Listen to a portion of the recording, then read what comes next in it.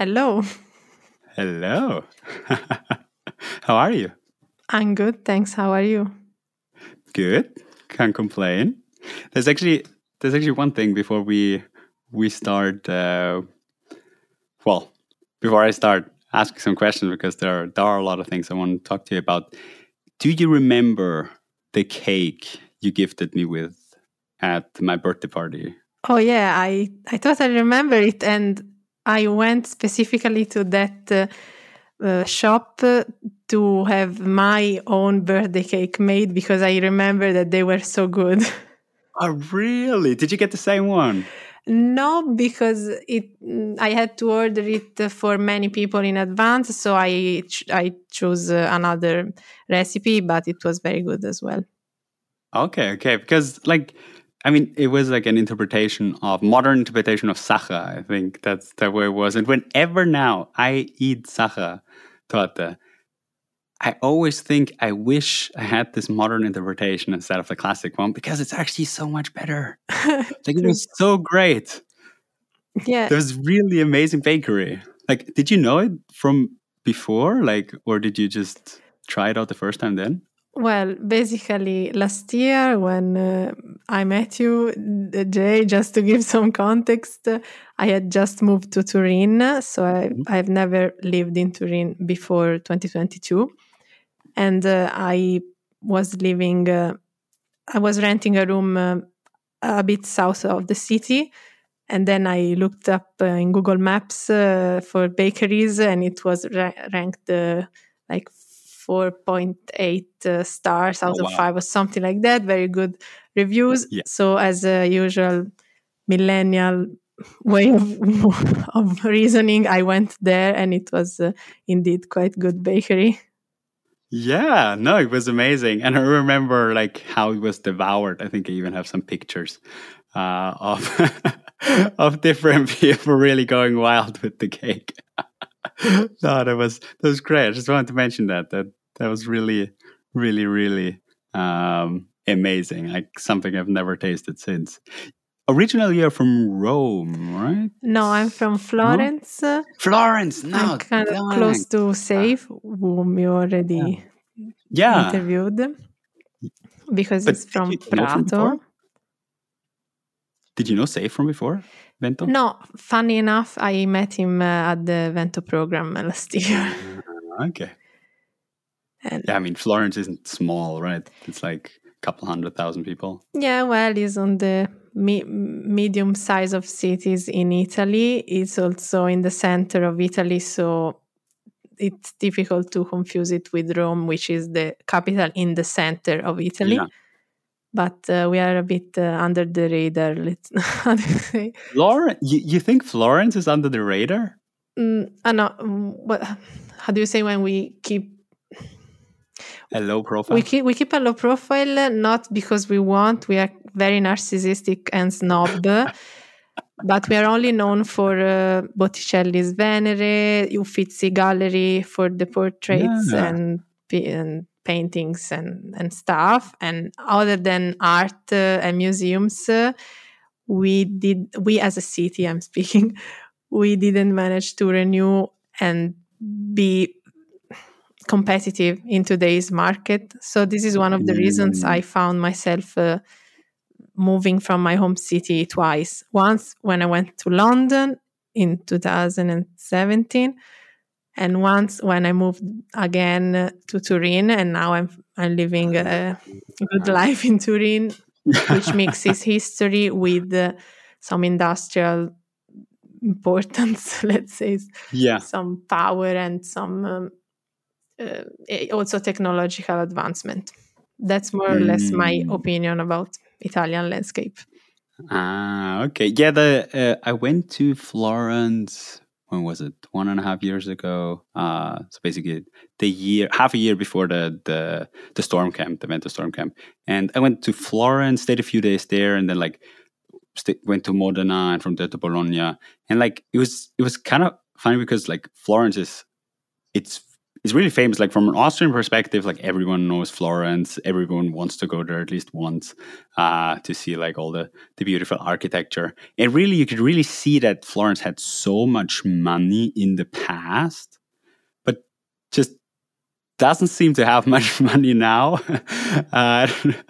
or at least like that was kind of like the impression. Whereas like Bologna, where we came after, or also like Turin, you can see that there's enough money now, like to keep everything, like let's say the way it was built, like a lot of restoration work being done. As I saw, that was kind of interesting. Yeah, from a tourist point of view, of course, in Italy, you would always want to visit Venice because of the half sea, the so-called laguna, Yeah. and so it's special architecture. But you would never want to go to Venice because they designed the iPhone, right? Yeah. So that's more or less what's happening in Italy. Same for Florence. You see the dome, and then you are not aware of the fact that I don't know, they are doing biotech. For example, in Pisa, which is close to Florence, where I went to university, it's kind of an important center for biotech and biomedical engineering and even exoskeletons. But still, it's just some little towns or cities around Tuscany or Italy, and we haven't managed to do the Silicon Valley thing in Italy, or we have Milan, which is kind of a London because it's the city, is the financial capital, financial center, and also for fashion. But yeah, I mean, I shouldn't start ranting about how Italy could improve. I mean, to be fair, you are taking part in the improvement of Italy. Yes, I'm Like trying. you're really proactive in that. True. Yeah. One of the reasons why I moved back to Italy from London, because there were some incentives for Italians that come back to your country. You are even paying less taxes, Oh, really? and then you're encouraged to like build a family, buy a house. But in my case, instead of building a family, I went straight onto the task of building a business. So, so I found this venture opportunity, which was an incubator program for venture building, and I joined in the hope of starting my own startup. And apparently, for now, I succeeded because given the seed round, we have been working for 1 year or so. We hired how many? 6 people. Like we are now 10. Tomorrow we will be 11 with an intern. Oh, wow. Yeah. So the fact, I mean, it's very nice that there is some VC money going around in north of Italy, and is paying salaries for the founders. I mean, myself and the other founders, as well as the employees. Employees are very happy to work in this innovative business. Maybe I will describe it later better. But so to finish, to answering what I mean, your kind of question. Yes, I am trying to improve the situation in Italy. Yeah, no, definitely. Like maybe let's go a little bit into this. Could you give like a quick introduction, so just that people know your background? Apparently, me as well, because I mixed up that you're from Florence and not from Rome. So maybe there are some other things I don't recall perfectly either. And then also like talk about the business, talk about the Olean. Okay, let me put everything in order. So, hi, listeners, to this wonderful podcast from Jay. My name is Chiara, and my background is in biomedical engineering and then bionics engineering master. But then I ended up falling in love with artificial intelligence. So I worked for a bit in London in a big company and then in a startup. And that's where I learned what a startup was from the inside, basically. Because in Italy, at university, I had only heard about startups as fancy companies in Silicon Valley, probably. So the startup I was working with is called Data Sign. It has been acquired by Shutterstock in 2021. Wow. Yeah, because our focus was on classifying the likability, the clickability, you could say, of ads on Facebook based on the images and the text. So we were building a machine learning model for each client, for each customer, based on their past ads campaigns. And after this very cool experience, I went back to Italy. It was also because of COVID and all the chaos that created. Plus Brexit, right? I mean, also because of Brexit. UK didn't feel welcoming that much anymore. Yeah. So when I came back to Italy, I worked in another big company, and I understood that a big company wasn't good enough for me in terms. Sorry. My attitude is to be able to make a difference with the code I write, be very in close relationship with the product, with the outcomes of the business. So I understood that startup was the answer, and I found out of this opportunity for incubation and venture building in Turin, and I went to Turin where I met Jay. So this is last year. Last year I worked with Roberto and Giovanni at first, and then we also included Emidio, who were all participants to the program.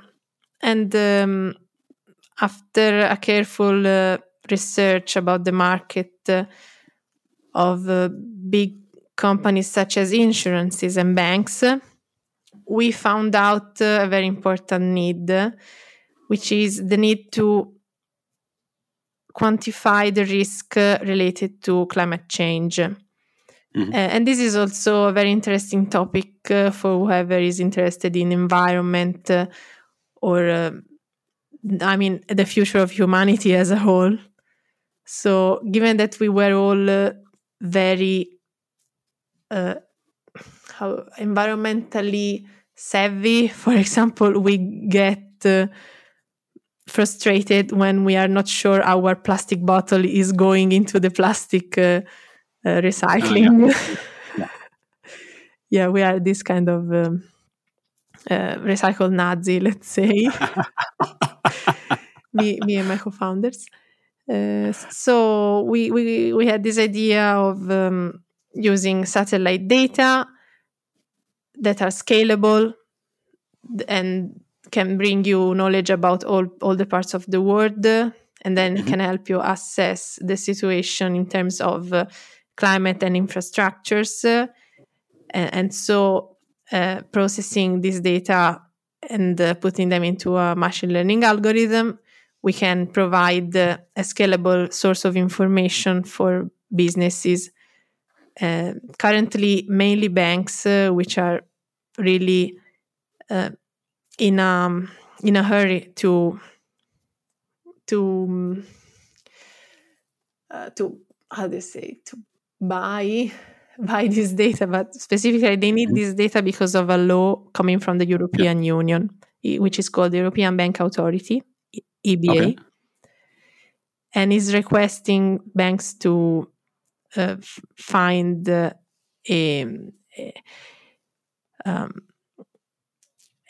They should. Sorry, I tend to forget the correct verb to use.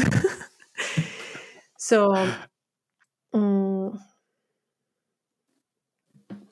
banks should collect information on the whole portfolio, which means like a whole country of mortgages and businesses, in order to stress test their finances against climate events. So what happened recently with SVB, which is Silicon Valley Bank, I'm Mhm. sure you heard about it.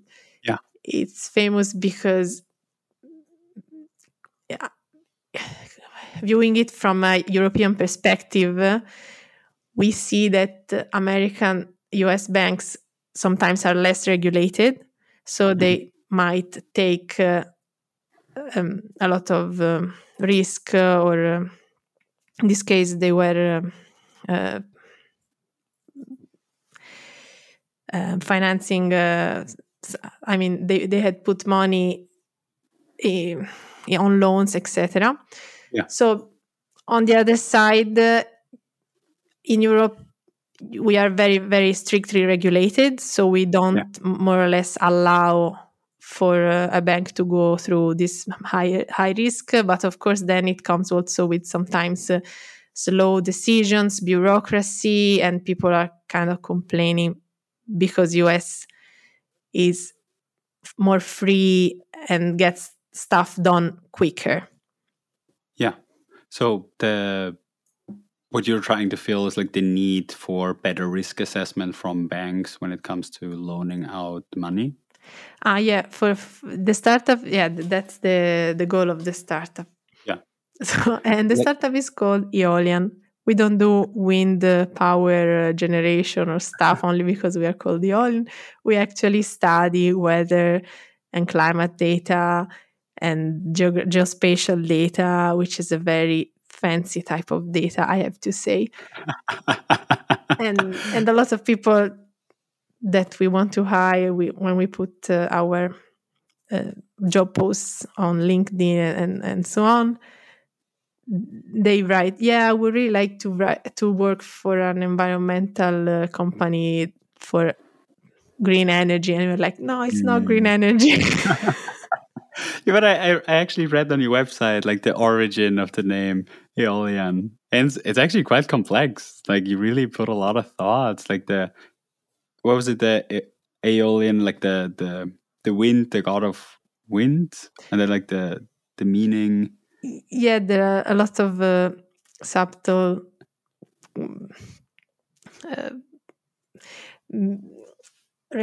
references in the name Aeolus. Some, I don't know if it's the Greek or Roman name for this wind god. And of course, because we met at Vento, the program, which means Vento, which means wind. But also, Aeolian is a musical type of scale, or because Greek, the musical scales are all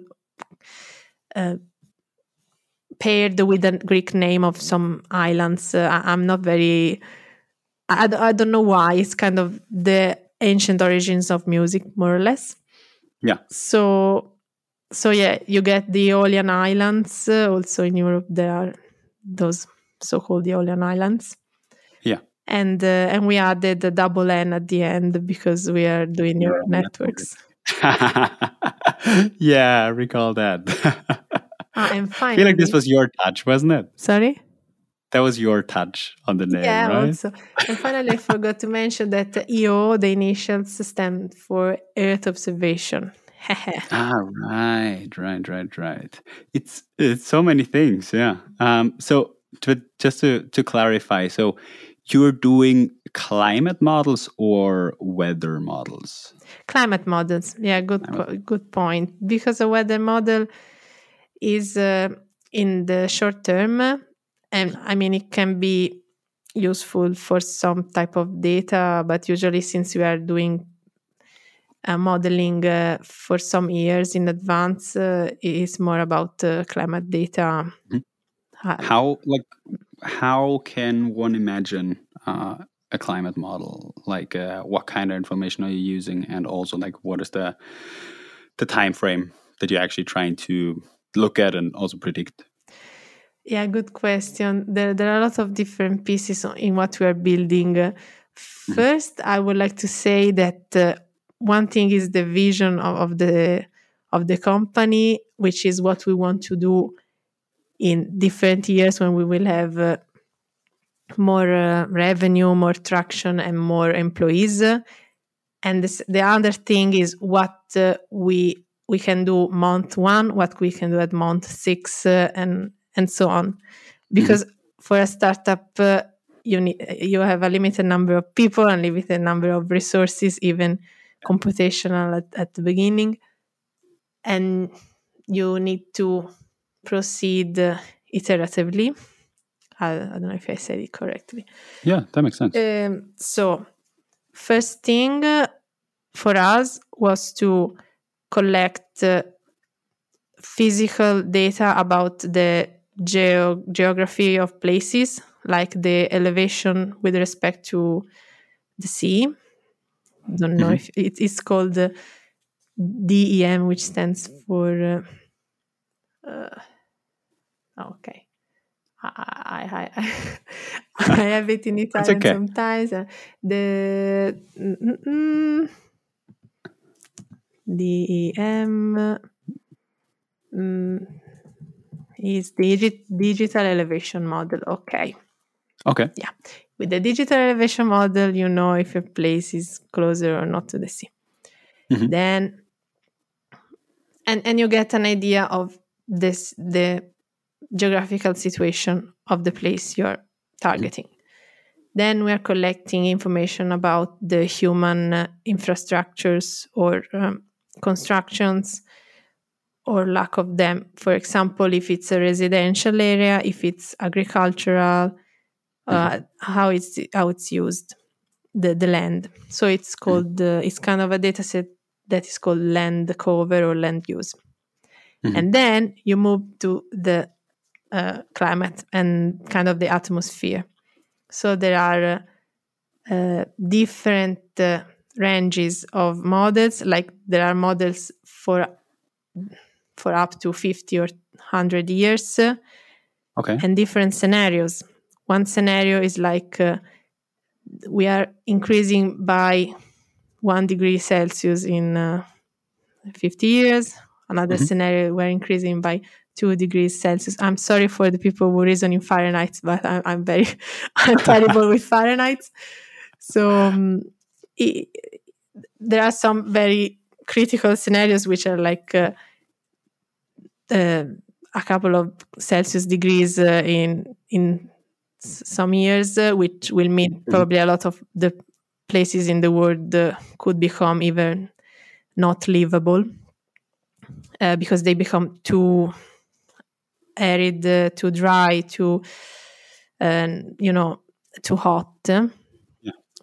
And so you can combine all of these models that have been done by other researchers. It's not our own stuff. The startup is just using up the different models. And then you kind of combine everything together and you try to make it in a format that is actionable for banks.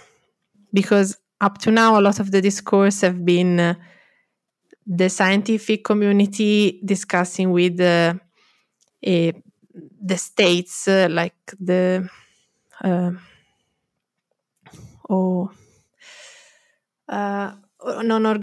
non-governative organizations, and they're like saying, come on guys, if we do not decrease our CO2 production, then we are in a lot of trouble.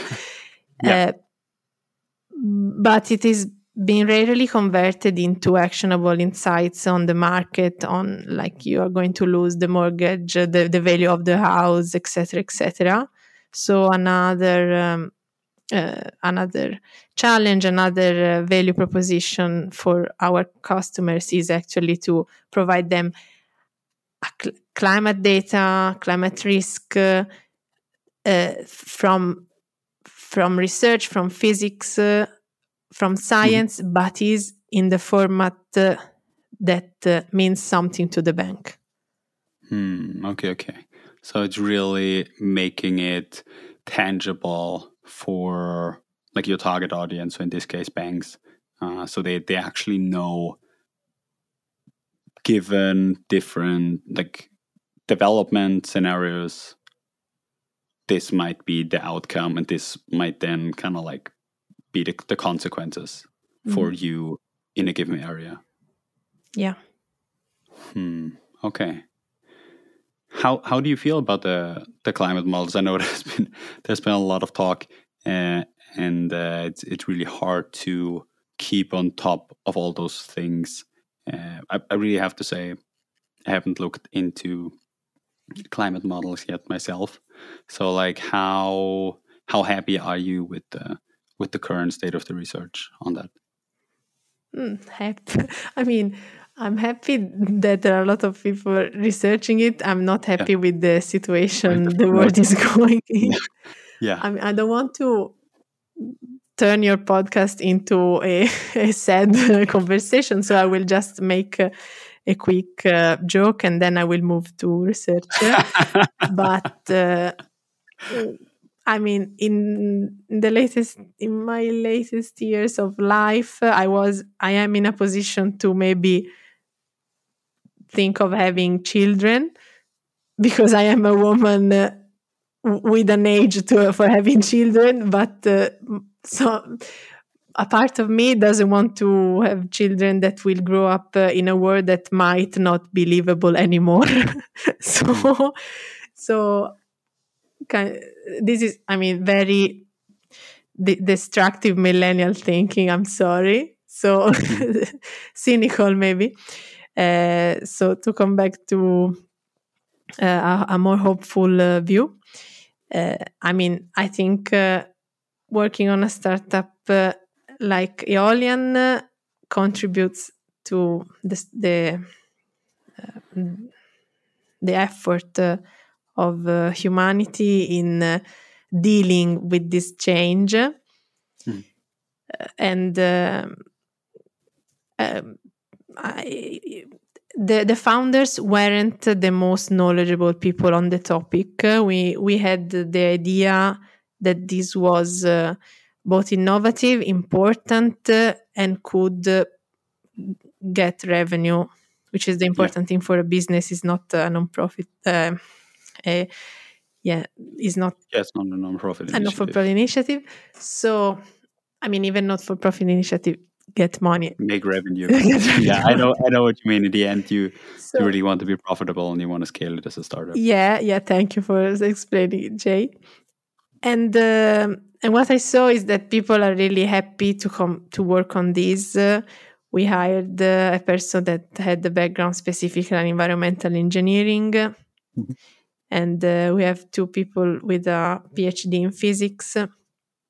So I am a very rational person, scientific mindset. I always want to proceed with data-driven decisions and just take the most rational route to solve a problem. So that is my attitude. Okay. Yeah, I mean, how can, like, given that there are different models, I guess that also the outcome varies a lot, like based on the different hypotheses that is being factored in, right? Like, how can one imagine, like, let's put it that way, if it would be just like, if it would be as simple as just using a model, I guess a lot of banks could just do it themselves. Like, if it would be as simple as taking a paper from some open access or maybe paid, and then just implementing that. I mean, they have a lot of people for risk and data management within big banks as well. Like, how and where is it that you add the value to it? Well, partially, most of the knowledge on the topic has been deepened and delved into by insurances, because they monetize the risk. And up to now, banks were mostly focused on the financial risk, like credit risk, or when we got the COVID pandemic, some banks started to do the stress test when there is a worldwide pandemic. But then, as I told you, ABA, the authority for banking, is requiring the climate risk assessment, and banks are a bit caught by surprise, let's say. Okay. Not all banks, especially not the smallest one. Let's say. A bank relatively small with respect to big banks, let's say. Yeah. So considering that there are different sized banks, not all of them already were ready for assessing the risk, the climate related risk. So this is one of the good timing of our market. Perfect. Sorry. When did the EU introduce the need for banks to factor that in? Sorry, can you repeat the question? Like, when was this law, or like not the law, but when did the European Union put into action the act that banks have to factor it in? Yeah, they kind of wrote it in 2022, and now they are enforcing it, asking for the banks to find the source of data during 23 and 24. Oh, wow. So they will have to have it ready in this and the next year. Ooh. Okay. So you said the smaller banks are more or are less well equipped to handle it. So maybe UniCredit has the resources to actually do it in-house, or maybe already has someone working on that. But especially medium and smaller sized banks, those are the companies you develop for. I don't want to say specifically which bank. And by the way, I think we are entering in a territory that my co-founder and CEO and CFO and CF of anything not technical, Roberto, could answer very well. So I don't want to give you the wrong answer. Yeah. Okay. What I wanted to say was, so I cannot say UniCredit yes and the other not. Yeah. Basically, the need for climate risk assessment is widespread with insurances, banks, infrastructure, public sector even. But considering this ABA law, the banks are our number one customer because of their urgency to get the data. Gotcha. Yeah, and given that climate risk was not their main business, most of them were not equipped and are just used to buy the data outside. Yeah. Yeah, I mean, makes a lot of sense as well. Okay. So currently it's for you to translate the information you get from using existing climate models,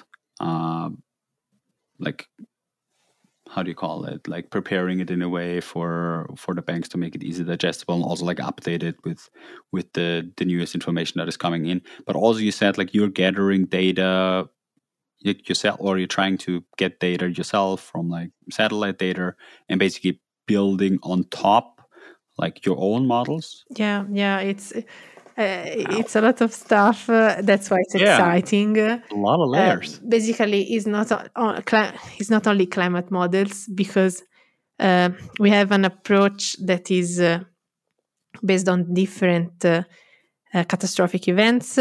So the different risks, as even identified by ABA, are some are called chronic and some are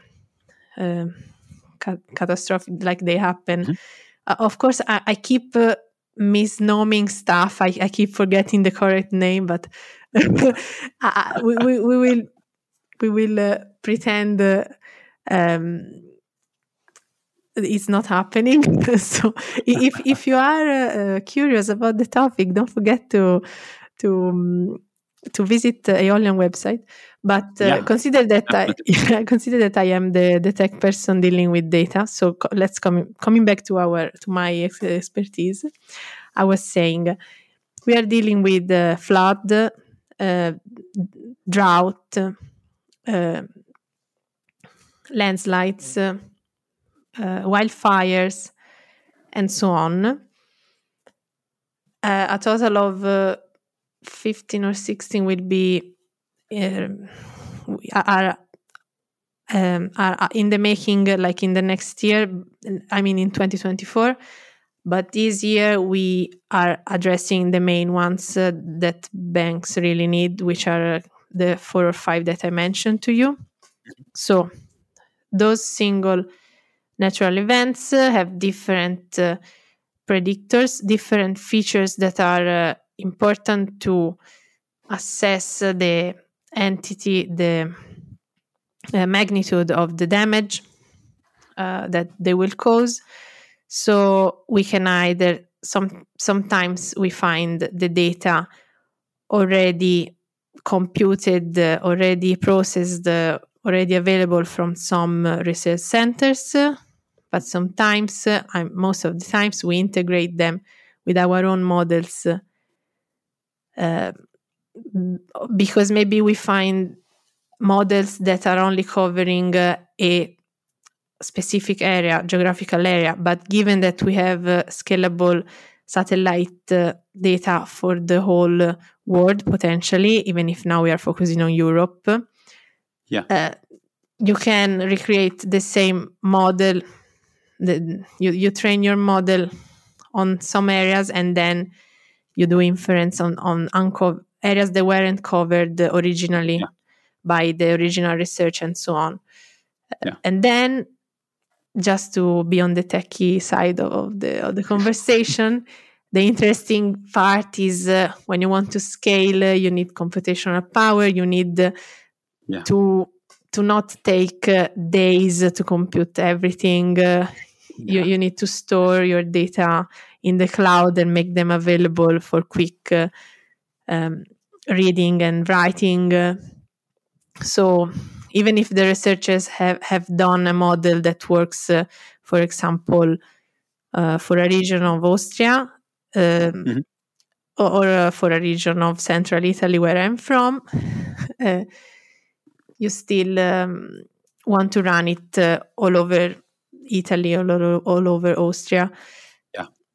uh, so that the bank actually will leverage their properties in the different geographies.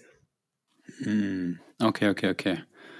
Gotcha. Yeah, I mean, it makes sense that for research purposes, you're more focusing on, let's say, creating like a proof of concept, or just focusing on like one specific part, because as you said, to to calculate it for bigger regions costs a lot of money, and uh, it's really, I guess it's only worth putting the money in if you either have like a huge sponsor that is really interested in the insight, or if someone's actually paying for the outcome of it. I guess the cloud providers uh, will earn a lot of money due to you guys. Yeah. For now, we've been using some free credits that are given to startups. Yeah, Once you incorporate, they are giving you, all the major players are giving you yeah, free credits. But yeah. I mean, only for it. It was covering some months of work, and then maybe even this summer we will start paying. Okay, okay. Yeah, I mean, I bet that this is highly computational expensive work. It is, but it it scales well with the customers because you do the Mm, computation for the geographies, and then you serve a number of customers yeah, anyway. So that's what makes it a startup, because the initial costs are kind of fixed because of the computation, but then you can have revenue growing without growing exponentially the competition and so on. Yeah, makes a lot of sense. Okay, so what is like the biggest challenge you're facing right now in your day to day? Yeah, I know this is a question you do to your to your I mean, like, what keeps you up at night? guests. What keeps me up?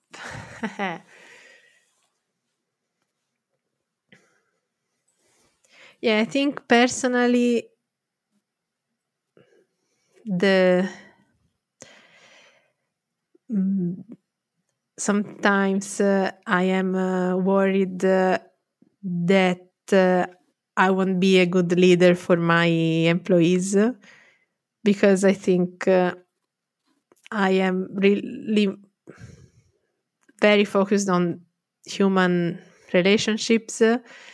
Maybe one of the reasons I liked working in a startup was because of the limited environment. And I know that happy employees make a good product.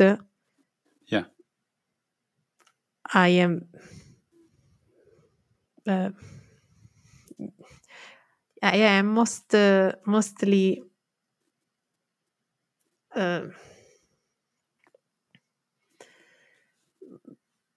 my sorry, I cannot find the word. Like a concern for you? Yeah, my main concern is always that people are working happily, from which then hopefully comes proficiently Yeah. and efficient. I mean, also sometimes if you are not working efficiently, you are frustrated and you start not being happy. So Yeah. my employees could be unhappy because of my leadership or because, or yeah, my co-founders, etc., Yeah. or because the some things that don't work. So to piece my to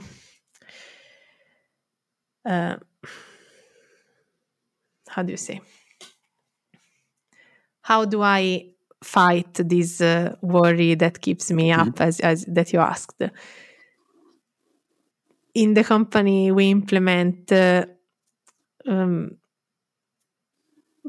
once every 2 weeks a retrospective. We look at what is going good and what is going not so good, and what can be improved, and we think about how it can be improved. So there is always the willingness to improve what doesn't work. We would never surrender to a situation that is not satisfying. So even if noticing that things are not going well can be frustrating, the fact that we are noticing and trying to act upon it is what gives me hope. Well, that's a cool approach, though. Like, I mean, I guess it's easy to say, but it feels like it's really something that has like very high priority for you. Not to let anything slide, but to really make sure that things are, let's say, in order, like properly talked through, and not just ignored. I feel like that's already worth a whole lot, especially in like a fast moving space that you're in. Yeah, I mean, it's my personality. Maybe some people could say, if you're in a startup, you should focus on the marketing thing, and maybe we should. We are going to focus on the marketing as well. But I kind of leave it to other co-founders or other employees, because How many co-founders are you now? sorry, Like 3 or 4 co-founders? we are 4. Okay, so Emilio joined as a co-founder. Yeah, during the summer, and basically I'm like, it is inside me. There is this belief that happy people will be productive and will take care of the different aspects. like the customers will come if the people are working well. The customers will be happy when we fix a bug, if people are listening to the customer because they are working well. Kind of, probably this is naive. I don't know. Maybe in 1 year we can speak again and I will tell you, when you do a startup, the most stressing stuff is, Yeah, that's also I really like. I really like to ask people who are like fully in the process of founding right now this question, because you might listen to it in 6 months, a year from now, 2 years from now, and you're just gonna be like, oh, this actually worked out well, or well, this is still the number one issue that keeps me up at night. Who knows? Definitely It's really cool, interesting to leave a trace. Yeah. So you said you're still in Turin. So are you still at OGR? Yes, we are working in 2 6 desks offices that we are renting there. Nice. And maybe we will move somewhere else because initially the OGR place building facility also had a piano to play in the refectory. Yeah. But this year they moved it away, and we are like half of the half of the rent value has dropped in our opinion. Oh, I still remember, like during the storm camp. Did you remember when Federico started playing Einaudi? Yeah. I remember Federico will always play an Audi. This was such a surreal situation, actually. Like everyone, like in this super, let's say, competitive environment of like a 5-day assessment center, and then everyone just goes in there and starts small talking. He just sits down and plays an Audi. Everyone was just like, "What the hell is going on?" People got out their phones, and he was just like playing it freely. And did you know? Like afterwards, I went to him and I was like, "Wow, this was so amazing! Like, how long have you been playing the piano?" And he was like, I started 5 months ago. And I was just like, no, you're kidding me. And he's like, yeah, I only noticed one piece. That's just how I started. I just wanted to play this one piece, and now I'm moving to the next one. I was just like, what? But it's actually genius, because you can show off, like not only show off, but you actually can like enjoy performing something, right? And anyway, he did great. I think I remember him doing like one mistake, but apart from that, he was perfect. Like just like this. Yeah, good point. It was like MVP of piano player. Yes, exactly. You see if you like it, master the first piece, and then you move on, or otherwise you drop it. So all like you guys have been playing on the piano. Yeah, only last year, and then they moved the piano from December, January, and we are very sad. But we do like some evenings. We organize events with the colleagues. For example, we go play board games. We could do karaoke night or something. So. Nice.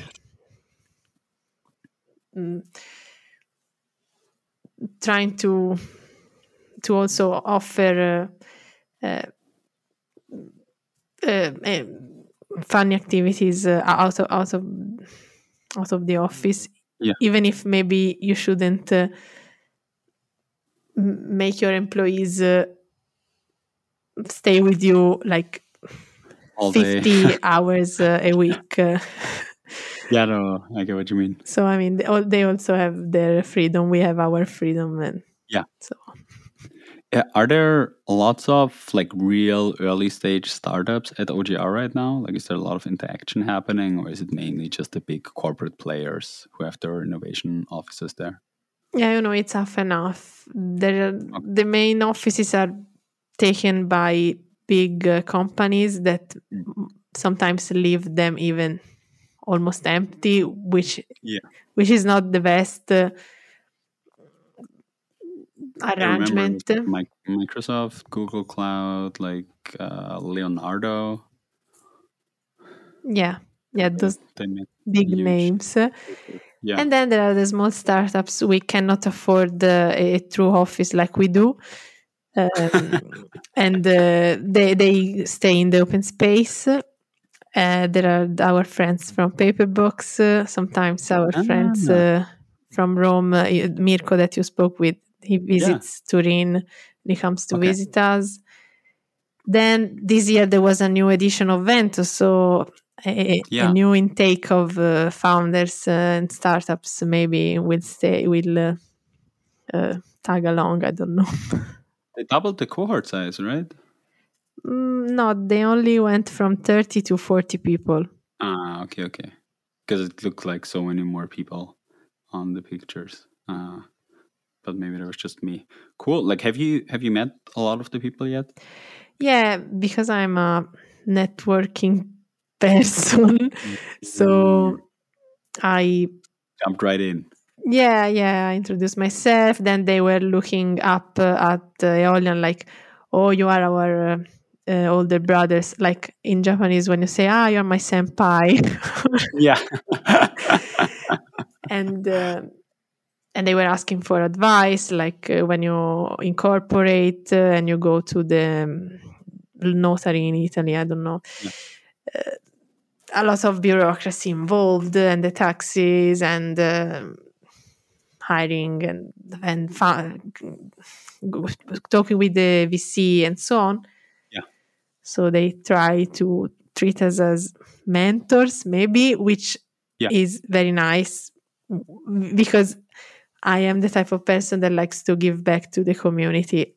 I Mm. also uh, have mentors from last year, and I I take advantage of their advice. So I mean, Yeah. it's always a circle. Yeah.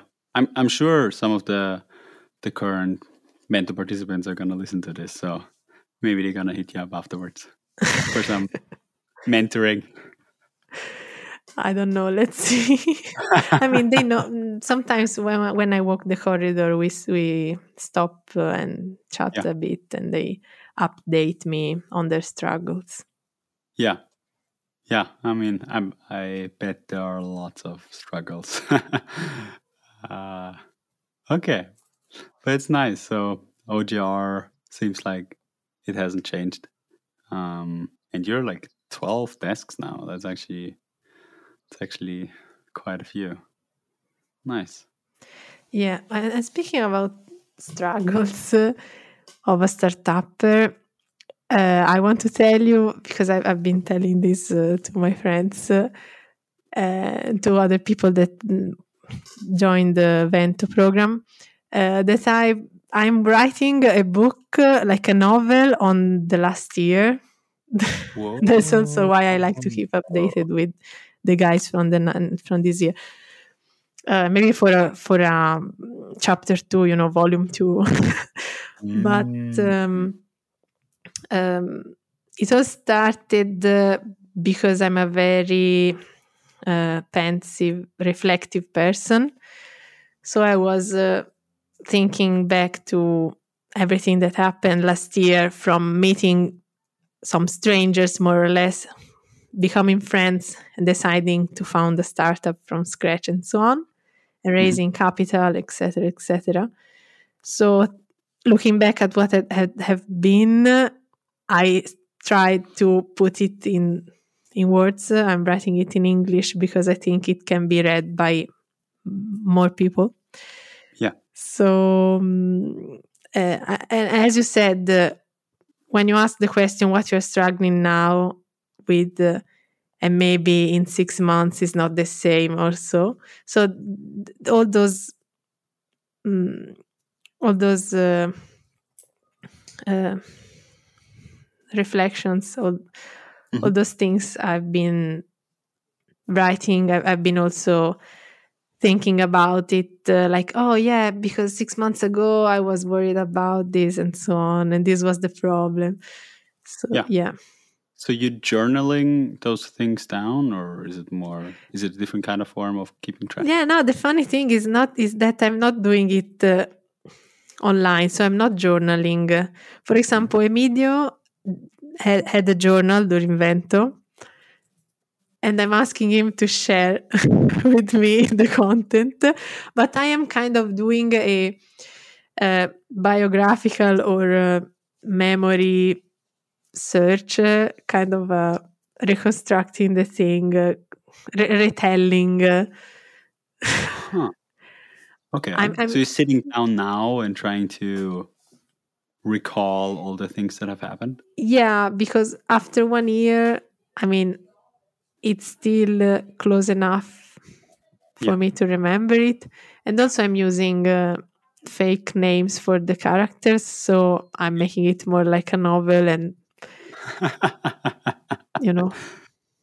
Oh, that's super cool. You have to let me know once it's out. Uh, I'm really looking forward to reading this. Yeah, I put some couple of chapters on Wattpad, but I think Wattpad is only a place for fan fictions now. So I'm Okay. trying to see what is the best platform for people that want to read about startups. But again, if I only publish 5 chapters and then the rest of the book is unfinished, people are going to wait for a long time. So I'm always writing in the back. Okay, gotcha. But that's really, really cool that you're like, first of all, doing this specific thing, but that like in general, also like it's been a year. You're at 11 people now. There's so much happening, especially in the space that you're in, and like startup life. I've talked to so many founders, and I want to say most of them are like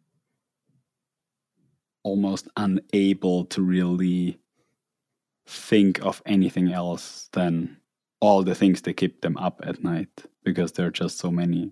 So it's really cool that you have like, I don't know, a passion project. It's just like a side thing that you actually enjoy and do on the side. Yeah, I kind of given up watching Netflix after dinner. I write my book. So Nice. I feel like creating is much better than consuming, as a hobby. yeah, sometimes. But I'm also an avid listener of podcasts, Yeah. especially when I like do house chores or the laundry. I turn on some podcasts, and sometimes I also turn on my way from Jay. I really recommend it.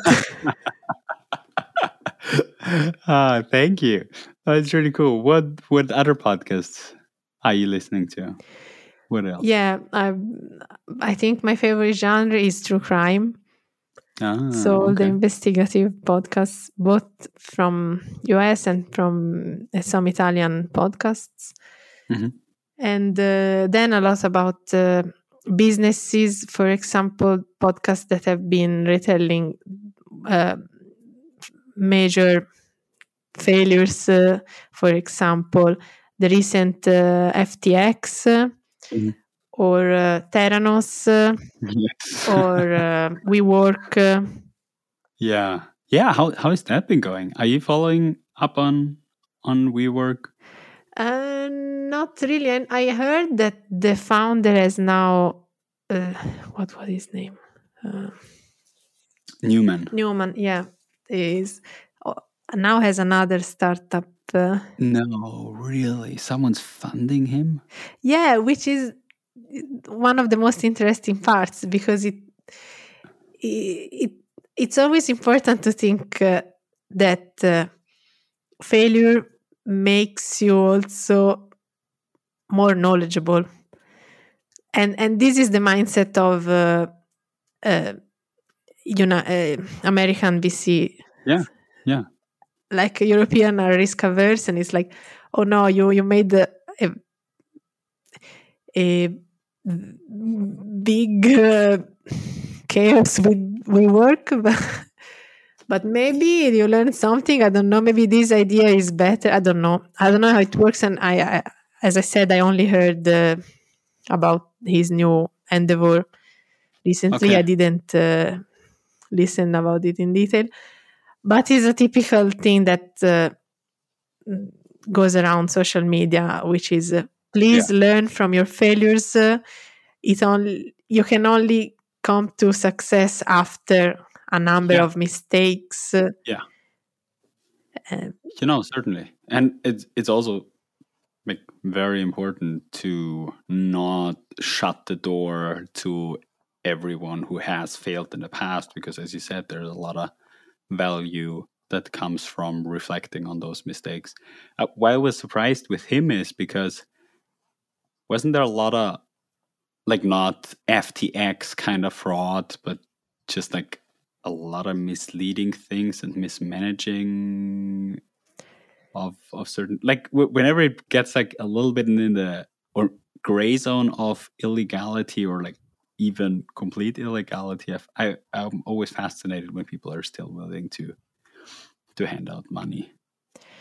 yeah, I think he was always in a gray area because he got a lot of money from the Japanese Like, from SoftBank. I don't remember the name, and he told him, "Please be reckless. Like I give you a lot of money, make them count, invest them." And he was a bit over yeah, excited by this opportunity. And then he was asking for loans by the banks who would grant loans to him just because he was a CEO of a successful startup. yeah. Plus, they had a lot of real estate, right? Like, I mean, at least leased real estate, or I think they even owned a lot of real estate, right? Something like that. Like he opened a child school, something like that, with his wife. Really? It was like we learn instead of we work. And then it All became a right. bit of a cult of his personality as a CEO with his employees. So that's more or less what went wrong. But if you analyze it, like before we work, he did a reasonable business which was called Green Desk. So I think Okay. these are the considerations that VC are doing. Yeah. Of course, if I were a VC, I wouldn't probably really make enter in business with this guy. But as a podcast listener, I enjoy learning more. Yeah, I mean, those podcasts bring you to the boundaries of things that can be done by humans. Like you will never meet a serial killer, but if you listen to true crime podcast, you listen to the boundaries of what humans can do. Yeah. So sorry for being creepy, but I think a No, lot of no, people no. can We relate. get it.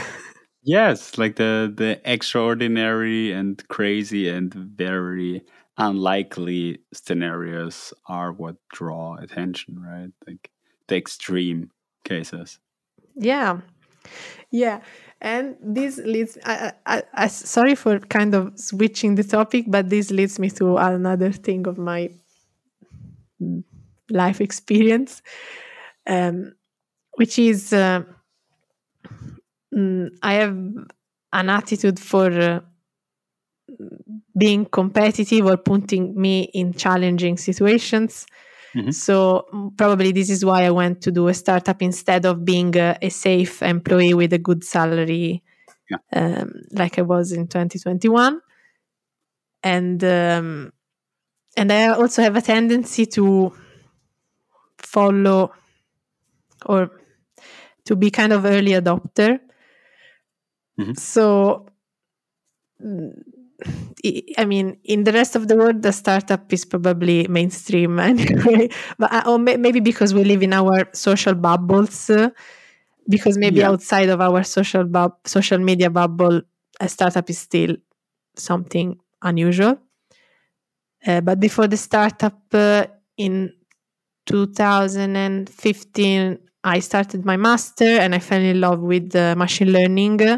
And then in 2016, I saw AlphaGo winning against the world, one of the best Go players, Lizzie Doll, and I really thought, wow, I want to work with artificial intelligence. So I kind of was an early adopter of artificial intelligence. I mean, I was into the topic, and my university didn't teach a lot of what is now common knowledge, because it was really, 2016, we have convolutional networks, but there was nothing about natural language processing and the transformers that have improved Google search up to now that we have ChatGPT. Yeah. So I mean, now I still wonder, is ChatGPT very mainstream? Is AI very mainstream? Or is it in my bubble? Because I still meet people that don't know about ChatGPT. Yeah, I mean, there are those, but I feel like with ChatGPT, I had conversations now with people of all age groups from all different parts of the world. So I feel like this one has conquered the world quite like quickly. I mean, my grandmother doesn't know about it, but she also has never Googled in her life. So I feel like those people you kind of have to set aside as a different group. But like otherwise, I feel like it's pretty.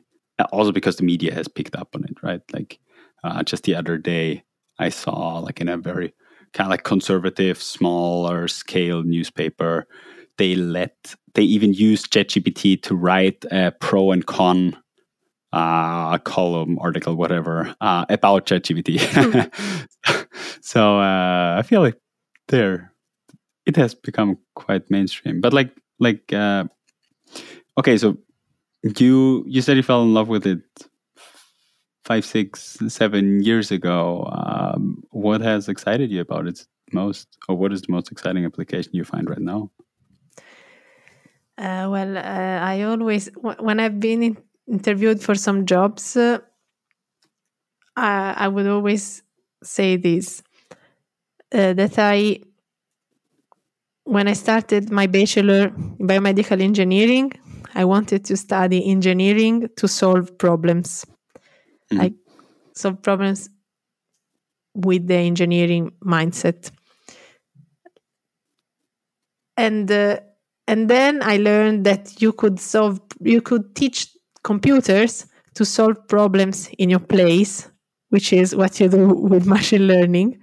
So if you are lazy enough, you just you found a very good way to live, right? You just teach computer to solve problems in your place, and then you take the glory.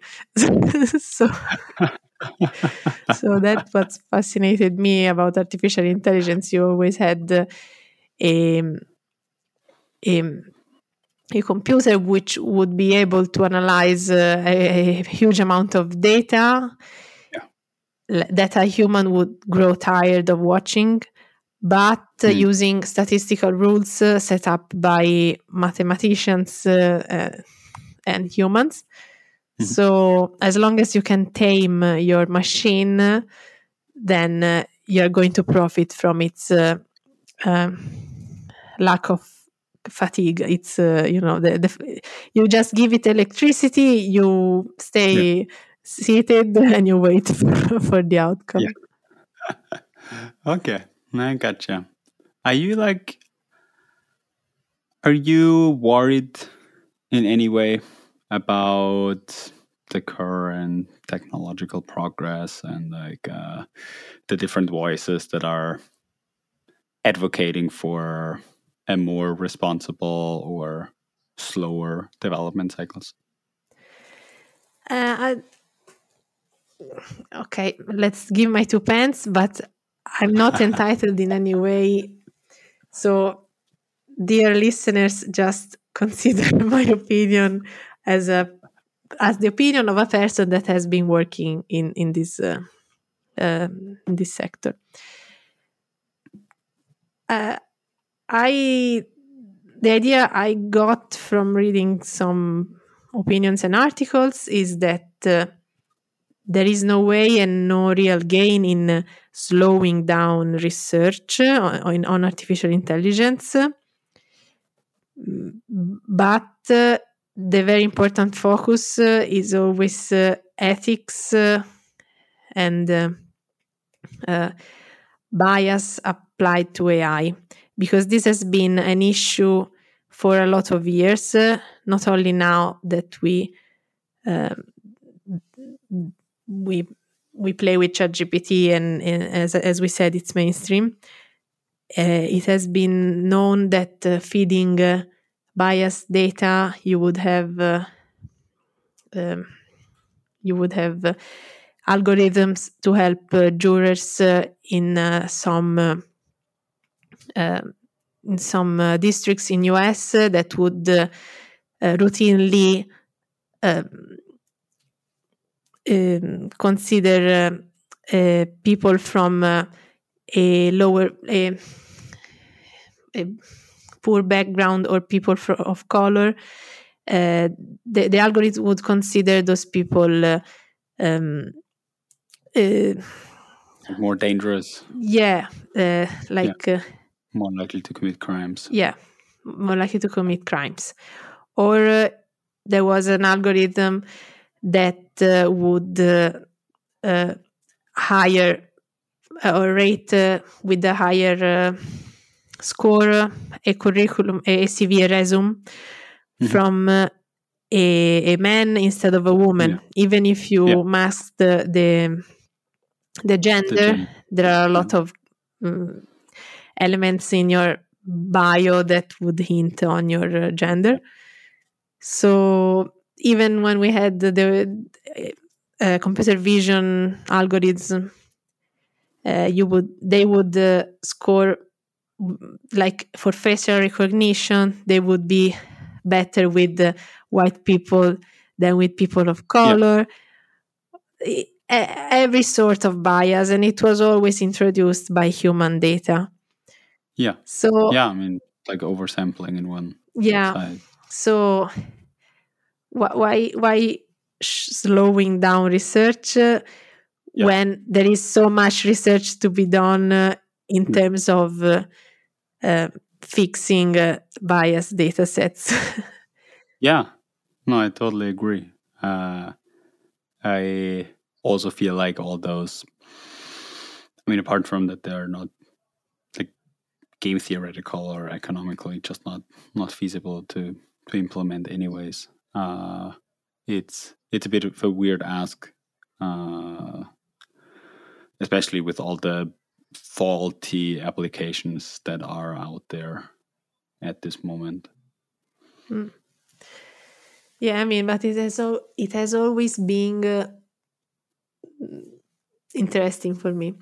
I cannot avoid, even if it's a challenge, and I mean, part of me is just looking for things to do and study while we wait for the humanity to leave the planet, or for good. I mean, because maybe one day we will leave the planet, we will go on another planet because planet Earth won't be livable anymore, like in millions of years. So possible. Yeah, I mean, life can offer you a lot of stuff to deepen your knowledge about while you wait for the next generations. Have you, like, talking about going to another space or another planet, have you ever played Paperclips? Actually, no. There is this really crazy game. So a guy, I think it was like already in his 30s or 40s, I don't remember. He just wanted to teach himself JavaScript. So he created this super easy UI game, basically like white and black numbers. And initially, you would just have to click on a button to create paperclips. and then you would sell those paper clips. And then you could buy like a machine that would give them every second, produce like certain amount of paper clips. And then you would just like scale up your business.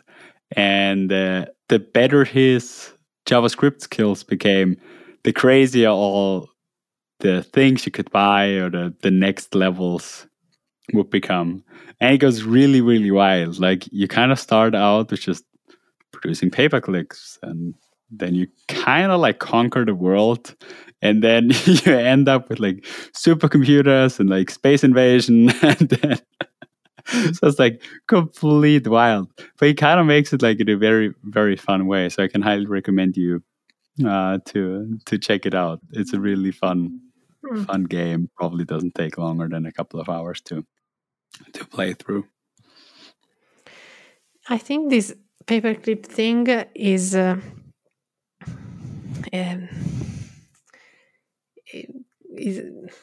is a topic of interest in media culture, because you remind me of some TikTok or Instagram reels where they would show that they would swap stuff from a paperclip up until they get to a house. I don't know if you have No, I never saw that one. It's a similar principle, from the fact that you start with nothing and then you proceed. But this was based on bargaining, exchanging. There's actually a really cool thing based on the same concept. Red Bull does once a year, like a race. So people start. I'm not sure if they even start all at the same place, but they all have to get. I think at one time it was like get to Berlin in like a couple of days or like in weeks, and all they get is Red Bull. And so they just have to go to strangers and either like trade it in or ask them for favors to like get from wherever they start to the next checkpoint where they get more Red Bull. And like camera teams are film, or they kind of like have to film it with their own cameras and send updates, and you can kind of like vote on the different teams. And it's like super crazy. And like you kind of like, I mean, a lot of people are just like, okay, give me a Red Bull and I'm just gonna like, you can just ride with me for the next 20 kilometers. But then sometimes, like, I remember one team, they went to a guy and were like, hey, we have to get to Berlin.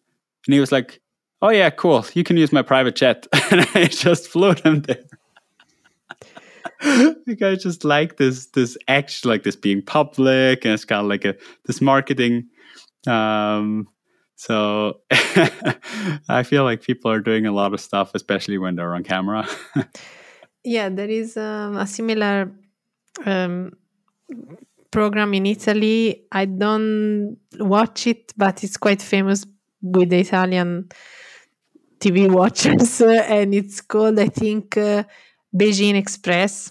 And the principle is the same. They are followed by cameras, and they have to trade or just ask for a favor to be like a hitchhiker on the road, and they bring you to somewhere. Yeah, there's a lot of crazy things you can do. Like I've actually one more thing I wanted to talk to you about startup wise. Like, I mean, I saw that you shared a lot like in the last month, like decisions you've made, like the budgeting thing. Actually, like the one thing I really remember was like the keyboard, like of one of your employees. It was such a cool keyboard. Yeah, I was actually looking at it, and what is it, kind of like Moon something? Yeah, I think Z Moonlander, something like that. Moonlanders. It was like, man, this would solve so many problems that I have, and it seems like so ergonomic. But like the price, wow. Yeah, it's quite It's a little bit expensive. out of budget for me right now. But really, really cool. And like the way you communicated, like all your decision making and everything, that sounded very like first of all, that you have like a good basis of communication and are really thinking of also the, let's say, smaller, not customer facing, immediate, like super important decisions. That you said, like a lot of people might argue that as a startup, your job is to focus on marketing and sales and nothing else. So I find it really cool to see that as well. What I wanted to ask is, how are you tackling mental health? I mean, it's 100% still super stressful, given that you only have a certain run rate, given that you have to scale, given that there's like a need for your product. Like, what are you doing in that regard? Yeah, thank you for the question, and thank you for reminding me of the LinkedIn posts. Because as I told you, employees are an investment, are people that you train about your product, and then they deliver so much to the product. And if they get upset, if they don't like the environment, they are going to leave, and you are losing a lot of months of work just to find another valuable person. So they really are an asset, and that's why we focus on the well-being. It's like one of the values in our manifesto on the website. And so I will answer you in two pieces. One is the well-being of the employees, and one is my well-being. For the employees, they have a budget for where they choose their own keyboard and mouse or headphones, and this is just the material part. And then our first hire was an HR person. He's called, I think, head of people is his role, and Alessandro is his name. He has a background in psychology. He went to university as a psychologist for the work environment, and then has an experience both for hiring and also for dealing with the improvement of the well-being of the employees in the company, and also worked in some startups. So it was a very interesting hire, even if not the typical one for a startup for the first employee. So Alessandro is doing some coaching sessions, one for each employee every month, where they discuss with him their career objectives and how they are doing in the company, if there is something that they want to improve, even in the relationship with the employee, the other colleagues or the co-founders. Of course, as co-founders, we are super open. Our CEO, who is called Roberto and is called Bobby, has a policy that you can ask to have breakfast with him, and you can have the Breakby, which is breakfast with Bobby. Okay. So yeah, first rule is openness. Second is a path, and the employee should feel followed, that should feel that they are important. And with these coaching sessions, they are planning future steps for their career. If they want to be more managerial in future, if they want to be more technical, if they want to be technical, then which abilities, which fields they want to improve, what skills, like going to a summer school, etc. So this is really important for us. And then we encourage people not to stay in the office over time,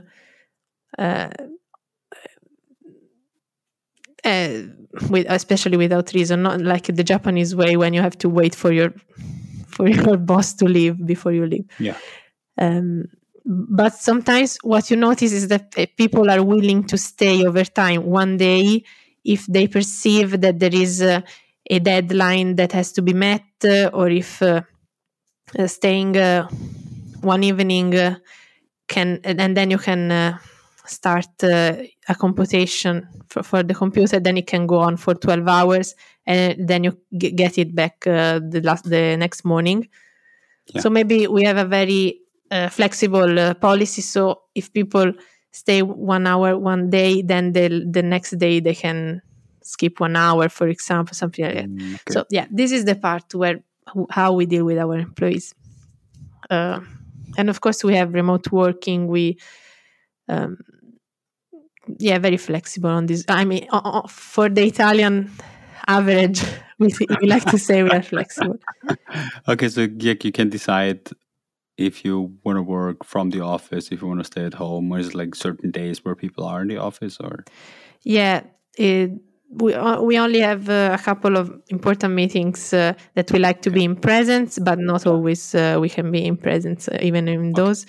So a couple of days per month, the presence is encouraged in the office, and then we have a person that lives in completely another city in Italy, on the east side of Italy. We are on the west side, and and then you can arrange your weekly schedule and stay at home and so on, because we have our own laptops, and then we work on the cloud. So this was on the employee side. On the founder side, specifically for myself, I really want to give an encouragement and an insight to any other founder struggling or living this experience. It's important that you reflect on what you're doing, what you're living, what is hurting you, maybe. So if you feel the need to speak with someone that is entitled to speak with you, not only a friend, seek any professional like a psychotherapist, etc. I do that. I have a psychotherapist I've been seeing for a while, even before I started Vento, because first I was dealing with my breakup. Then I kind of recovered focus on my life, my career, what I wanted to do, not to be a gray employee in a nameless office in a company. But thanks to me talking with her, I understood my attitude that, going and trying to do a startup. So again, you are likely to face a lot of stress, and as a founder, I regularly meet with my psychotherapist, who is also, she also kind of works as a career coach, maybe, because when you take on leadership roles, then you would need to work on your skills, soft skills, etc. So I cannot recommend it enough. And I think also my co-founders are seeing other people or web services, or consulting, psychology, etc. So really, I am a promoter of this. How do you say? No, I'm not an influencer. I was not paid, but no, but you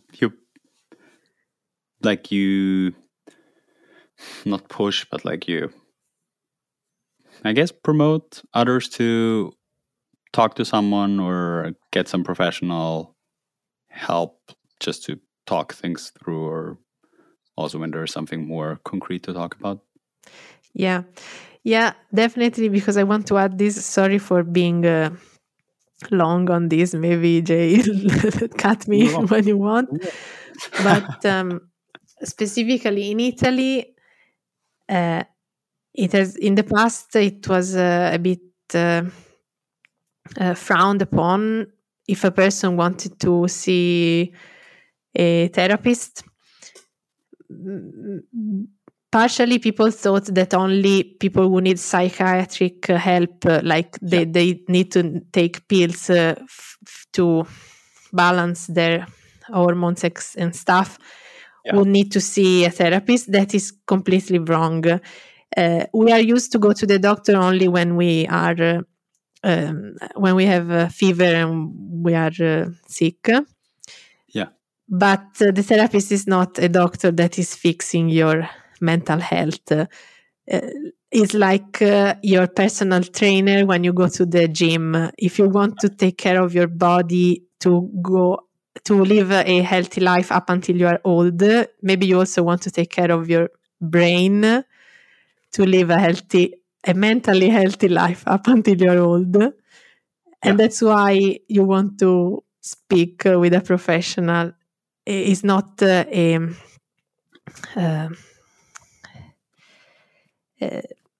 it's not a thing for sick people. And in Northern European countries, it is much more common to just work on your mental health. In Italy, it's still a bit uncommon.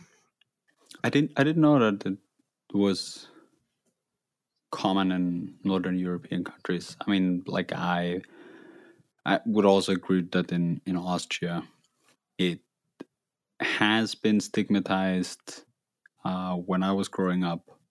I want to say now more and more people are open about having like some kind of therapist for different sorts of mental health related issues. But like in the US, especially on like the west side, on the west coast, it's fairly common. So like at Stanford, there's like quite a, let's say, open relationship to that. There's also like university sponsored psychologists you can talk to and therapists you can talk to, at least short term, and then there's like a whole system where you can find therapists for long term. So I want to say that's a complete different level of acceptance than it has my experience in Central Europe. But it's really cool also that you're so vocal about it, that you don't mind just talking about, like, exactly right. Like it's still like for me even like I have this voice in my head that is a bit like, okay, like, don't say that right now, or like whom you would mention that you see someone, right? It's a little weird that this is still a thing. Yeah, no, in my experience, especially the people that are refusing to speak with anyone are the people that really need it the most. Yeah, I feel like a lot of people would profit from it. Yeah. It's a weird topic. Maybe because it would mean you are open about not functioning 100%, that there is something to fix in a way. Maybe that's what it is. Yeah, I think now we are entering another topic that I am quite vocal about, as I said, or I am fond, which is sexism, toxic masculinity, or feminism, in meaning that I am a feminist. So what you told me makes me think about the fact that socially men have been brought up thinking that they don't need to share their emotions. They don't really speak about their feelings. Mm-hmm. And considering that society is manly by design,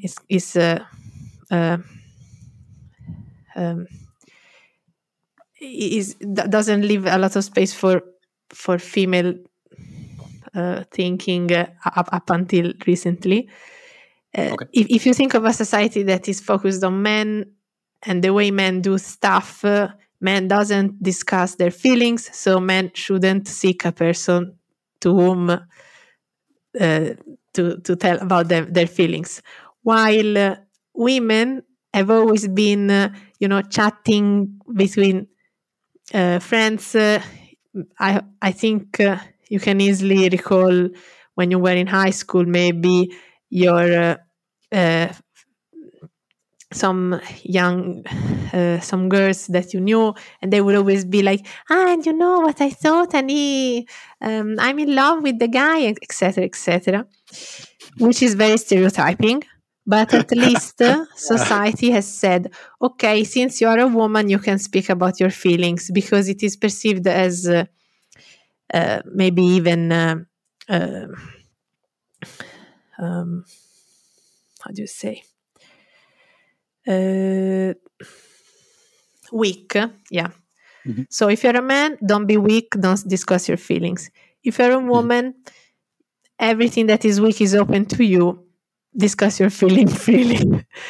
And then women are more likely to seek the help of a therapist, because they don't mind discussing how they feel. And if they don't speak with a therapist, at least they will speak with their friends, which will provide support. Yeah. And nobody will say, oh, she's seeking too much help, she's chatting and speaking about, it's not common to think this about women. Nobody would. But then men are like taught to be ice cold. I don't know. To be, I mean, this is all centuries of training and cultural bias, right? So then they are not at ease discussing their feelings with their friends, let alone seeking a professional. Okay. Like in your experience, are also right now, are there more female friends of yours who seek out professional like help or just like support than male friends of yours? Or would you just say like in general how it is perceived? Well, yeah, I think in general, now I haven't made the poll between my friends. I think, I mean, if I limit it to my very close friends, maybe I can, but there are too few. When you do a sample in statistics, you should take at least 30 people. Yeah. So You need some power. I mean, yeah, even like think of your family, or I think about my family. I know more female people, more women who went to the therapist than men. So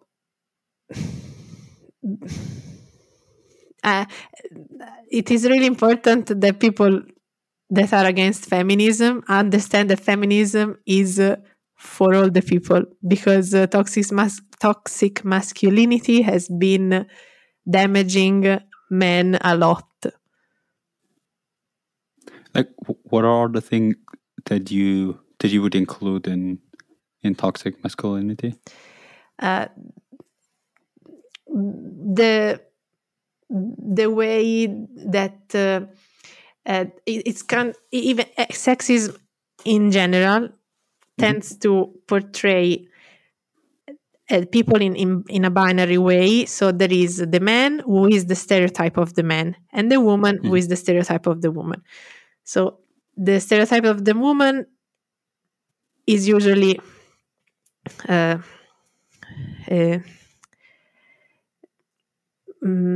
degrading her. And everybody acknowledges it, because like you think that the people, sexist people, would think that the woman is weaker than a man, thinks she would only stay in the kitchen and raise children and wouldn't be useful for mental work, etc., etc. But then when you go to the stereotype, so, like you mean like historically speaking, yeah. Then you go to the stereotype of the man and you go to toxic masculinity. you take some some aspects of a character that are perceived as good, but then they are kind of pushed to the extremes, and any man who cannot relate to those standards starts to feel inadequate. So, to come back to your question, what are the traits of a toxic masculinity? To be strong no matter what. So you have to go to the gym and you have to gain your muscles. And if your muscles are not growing, you will ingest protein and strange drugs. Then you have to provide for your family. So if you are not in a good career, you cannot afford a woman that has a good salary with respect to you. You would always look for a woman that earns less than you. Or if you like children, maybe you are a pedophile because men are only supposed to go to work and then come back uh, and find dinner ready, kind of that. No, so all the men who are in the uh, in the spectrum of the possible men personalities, like the ones that likes to cook, for example, men chef, or the ones that like children, would like to have a family and play with the kids, they all start to feel inadequate with respect to the toxic masculinity standard. And one of the toxic masculinity traits that I didn't mention is do not ever express your emotions. You should always have the Superman face, which I cannot show to the people listening to the podcast, but it's usually your uh, your mouth is made of steel and you don't smile, and your big eyebrows are just horizontal. So, Okay. I could Like go on for a long time. okay. Okay, gotcha. Like, is this generally how you perceived like is this more something you perceived more strongly in Italy, or also like the same when you were living in London? Well, in Italy, it is quite strong because of our past with the fascist regime. But as a Austrian from as a person from Middle Europe, what do you think? Did you relate in any way to what I told you, or was it crazy stuff? No, I mean, I can definitely relate to like the emotional part that you were talking about. I mean, I want to say I had the luck. I grew up with three very strong women in my life and my family. Uh, my mother, and also my two older sisters. So I want to say, like, when it comes to those like typical male stereotypes, when it comes to expressing emotions, this has always been more natural for me, or more common for me, just because that was like my environment. But I want to say that, like, I feel like I'm overly expressive when it comes to that, compared to the typical, like the average male in my age that you might meet in Austria, or like from my origin. So there's certainly something that I would agree to. I'm I mean, I'm definitely not the when it comes to the other values, especially like coming home to a set table and a wife who takes care of the household and everything else. That's certainly nothing that I want this way in my life. Also because I've been managing my own household for quite a while, and I also enjoy cooking uh, with or for my partner. So, but yeah, there's definitely this stereotype. Uh, And it is a stereotype, so it is more often true than not. Although I have seen quite a change, like in my generation, but also like in the generation before me, like the generation of my parents, and we're more and more, especially men that I know, just like within the family or friends of my parents, that are, let's say, breaking those classical roles. And as this is the people I grew up with, I also don't see them as, or not strictly at all. It's more like a matter of choice and maybe, well, some cases a matter of economics, but primarily of preference. And like, given that I'm coming from a, I want to say, privileged uh, situation where, like in Austria, most, like, there are more women going to university than men. So you definitely have a shift in university, like in education, and then also like in availability of high quality, high paying jobs, etc. So all of this obviously has an influence as well. Cool.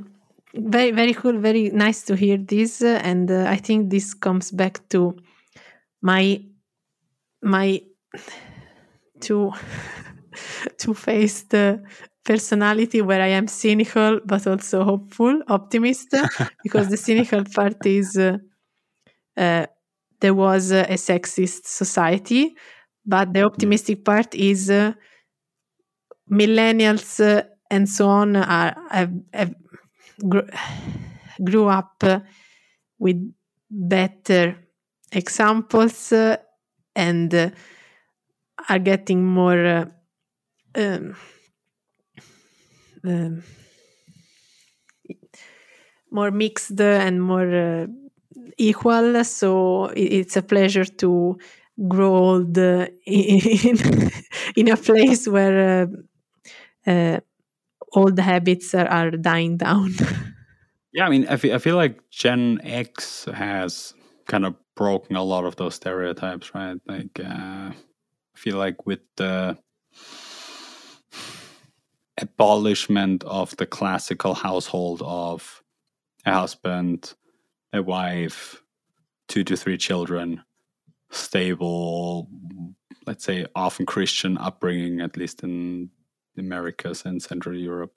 Like, by removing this staple of our society, like, a lot of rules have changed as well, right? Because if you go away from the one role model, you're kind of left with like, oh, a lot of different opportunities.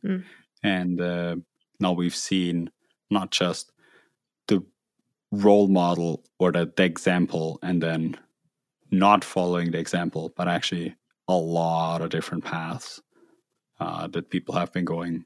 And I guess the next generations will even see more and more and more opportunities, or maybe, as I've heard from some people who study socio-demographic things, that there is a bit of a trend in the newer generation more towards conservative households again. I don't know how that will play out, but there's definitely a lot of change happening, especially for us millennials, given that we are now forming the next generation of households, I guess, or not.